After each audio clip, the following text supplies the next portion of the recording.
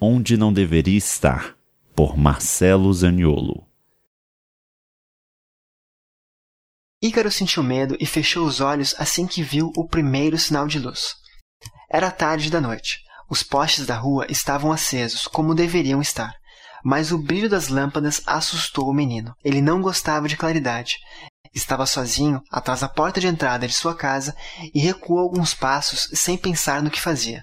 Surpreendido pelo clarão do lado de fora, o garoto só não fugiu para debaixo das cobertas porque sabia que ficar em casa não era uma opção. Aquela era uma noite diferente, ele tinha que sair. Travaria uma guerra nas próximas horas e precisava estar pronto.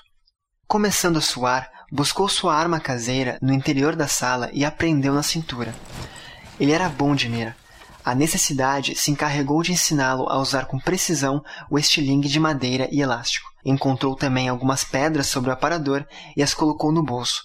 Elas serviriam de munição. Por favor, Ícaro, não demore, lamentou seu tio de dentro de um dos quartos. Fechou o zíper do moletom e vestiu seu boné favorito.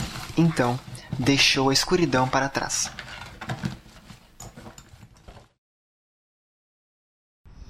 Sem hesitar, o menino se escondeu atrás de um muro pichado e baixou a aba reta do boné. Precisava, acima de tudo, proteger os olhos dos monstros da claridade. Depois, forçou o elástico do estilingue e mirou no primeiro dos 8 postes da avenida. Ploft! 1 a menos. Faltavam 7. Ícaro lembrava-se muito pouco de seu pai. Até onde sabia, ele tinha desaparecido pouco depois de seu 2º aniversário e não fazia nenhuma falta. O garoto sabia se virar sozinho. Além disso, a bebida era apenas um de seus vícios, diziam, e não ter a figura paterna por perto era a única sorte que a vida havia lhe reservado em seus quase 13 anos de idade. Ele era mais maduro do que parecia. Sabia do que falava. Ploft. Agora faltavam 6 postes. Sua mãe, bem, ela tinha falecido. Certo dia, o menino chegou da escola e lá estava ela, fria, morta, uma cena sem nenhuma gota de sangue. Pior, para ele. Ploft, ploft, ploft, ploft.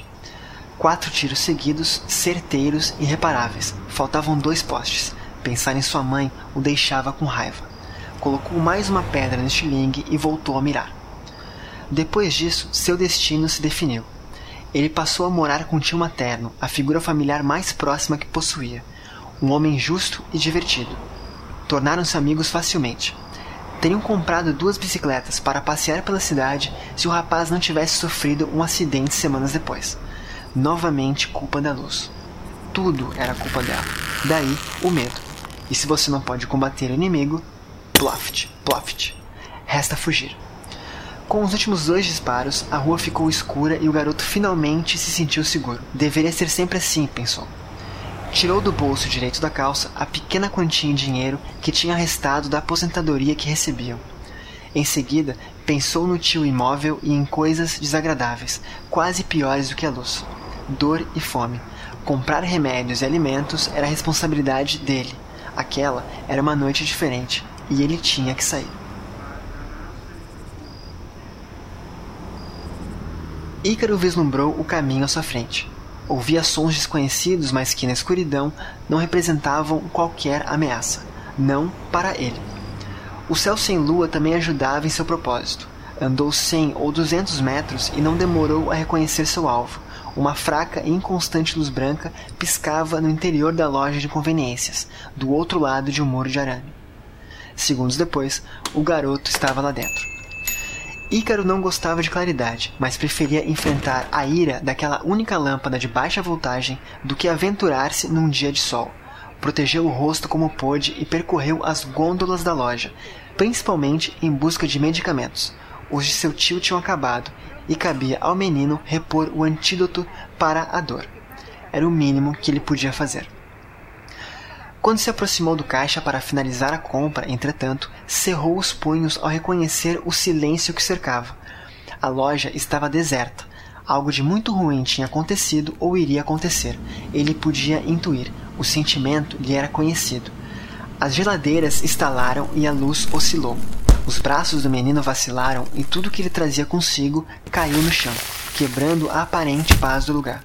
Quando voltou a si, saiu correndo pela porta sem pensar 2 vezes.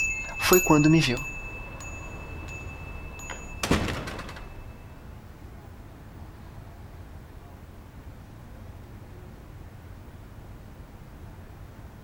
Ícaro só não se chocou contra mim porque às vezes o medo é intangível. Tropeçou em seus próprios pés e veio parar de joelhos aos meus, indefeso. Não quero lhe fazer mal. Está tudo bem. O menino olhou para cima, para as órbitas brancas e vazias dos meus olhos, e pareceu não concordar. Quem é você? Você me conhece, eu disse, oferecendo-lhe a mão. Seu semblante esboçou dúvida e uma pergunta silenciosa se formou em seus lábios. Ele não precisava falar para que eu pudesse ouvi-lo. Você sabe de todos os lugares. Ele continuava confuso e na defensiva. Ainda no chão, não aceitou minha ajuda para se levantar. Eu sou quem resfria seu sangue, sou o arrepio da sua pele e o acelerar do seu coração. Sou a vertigem e a falta de ar. Sou tudo o que você teme. Ele se encolheu e se transformou. Era agora, enfim, a criança que aparentava ser. Você é a luz? Perguntou. Quase, Ícaro. Eu sou o medo. Ele pareceu pensar, ainda bem assustado. O meu medo? Não, garoto, o de todos. Todos têm algum medo. Essa era a minha verdade favorita. E você está aqui para me fazer algum mal? Não, olhei-o fixamente. E por que estaria? Eu não faço mal às pessoas. Na verdade, Ícaro, eu cuido delas. Mostro limites, anuncio o perigo. Então, fez uma pausa antes de continuar. Apesar de tudo, era um menino corajoso. O que você quer comigo? Conversar. Você é um exemplar curioso de ser humano, e isso me preocupa. Não entendo. Respirei fundo. Digamos que você dificulta o meu trabalho. Faz com que eu esteja em locais em que não deveria estar. Quer ver? Ele não tinha escolha. Na penumbra da noite, eu trouxe à tona os meus melhores argumentos. Dei vida a sons sombrios e desconhecidos. Fiz gritos altos e aterrorizantes aparecerem. Em busca de alguma reação, estalos e vultos se materializaram. A temperatura baixou e um vento fino se fez ouvir. O silêncio misterioso voltou a predominar e... nada. Ele não sentia temor algum. Foi então que acendi a luz de um poste sem lâmpada e revisitei algumas lembranças nebulosas daquela criança. Projetei imagens de colegas de escola debochando dele, do trânsito e de buzinas, de argumentos vazios e de hipocrisia. Apelei para recuperar sua atenção. Recriei seu pai quebrando uma garrafa de cerveja na ponta da mesa e lá estava eu de novo, no poder. No chão, o menino se abraçou aos joelhos e começou a respirar com dificuldade. Viu? Eu não deveria estar ali. Você devia me encontrar no escuro e não na luz. Ele engoliu seco e murmurou. Mas você sabe que tem outros motivos para ter medo, não sabe? E eu sabia. É claro que eu sabia. Religuei os postes e reconstituí outra cena. Na porta da residência de Ícaro, policiais cobravam propina do tio do menino em troca de segurança. O tio negou, afrontando avidamente os agentes. A segurança do bairro era dever deles. Não havia motivo algum para cobrarem dos moradores por algo que a cidade lhes pagava para fazer. A rua inteira pareceu escutar.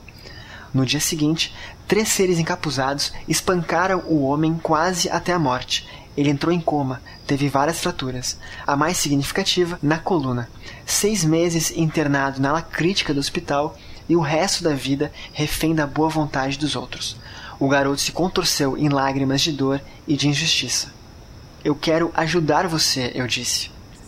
Então, por que você fica me fazendo lembrar, me mostrando essas coisas? Porque a culpa não é da luz, não é ela a má, explodi. E eu podia provar. Eu estava pronto para o desafio final. Quando o Ícaro se deu conta, ele estava no passado, na sala de sua casa. O uniforme do colégio ainda era novo e a mochila pendia sobre o ombro direito. O menino suou frio ao se reencontrar com seu cenário de maior medo. O que estou fazendo aqui? Por que você está fazendo isso comigo? Você logo vai entender. Você sabe onde está? Sei, foi a resposta. Pouco mais que um resmungo. Apesar da noite, as luzes de dentro e de fora da casa estavam apagadas. Acenda a luz, Ícaro. Não, ele gritou. E por que não? Porque eu não quero ver. Agora eu tinha de ter paciência. Além de você, Quem está na sala, Ícaro? A casa vibrava, junto com o seu coração. Quem está na sala, criança? Responda! Ele tentou, mas acabou cedendo. Minha mãe. Faltava pouco agora. E como ela está? Ele vacilou novamente. Vamos, Ícaro, eu fiz uma pergunta. A resposta veio entre soluços.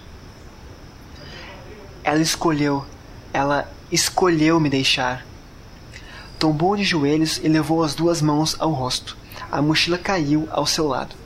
Foi a minha vez de falar. Mas como você sabe disso? Você nem acendeu a luz. Ele tremia e chorava cada vez mais alto. Eu não quero.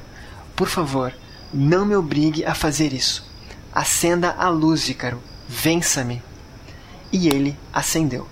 Engatinhou vacilante até a parede, esticou o braço e tocou o interruptor. No estalar de dedos, estávamos novamente na frente da loja de conveniências, conversando como 2 bons amigos. Não havia morte, não havia suicídio. Mas havia luz, vinda de uma fraca e inconstante lâmpada branca. Como... Começou ele, limpando lentamente as lágrimas do rosto. Viu como a escuridão pode ser mais assustadora do que a claridade? Cedo ou tarde ele entenderia a mensagem. Venha, você tem um familiar para ajudar. Estendi novamente a mão e dessa vez ele aceitou. Uma vez de pé, Ícaro deu-me as costas em profundo silêncio e voltou-se para a loja. Contou até 5 e piscou os olhos. E eu, o medo, não estava mais lá.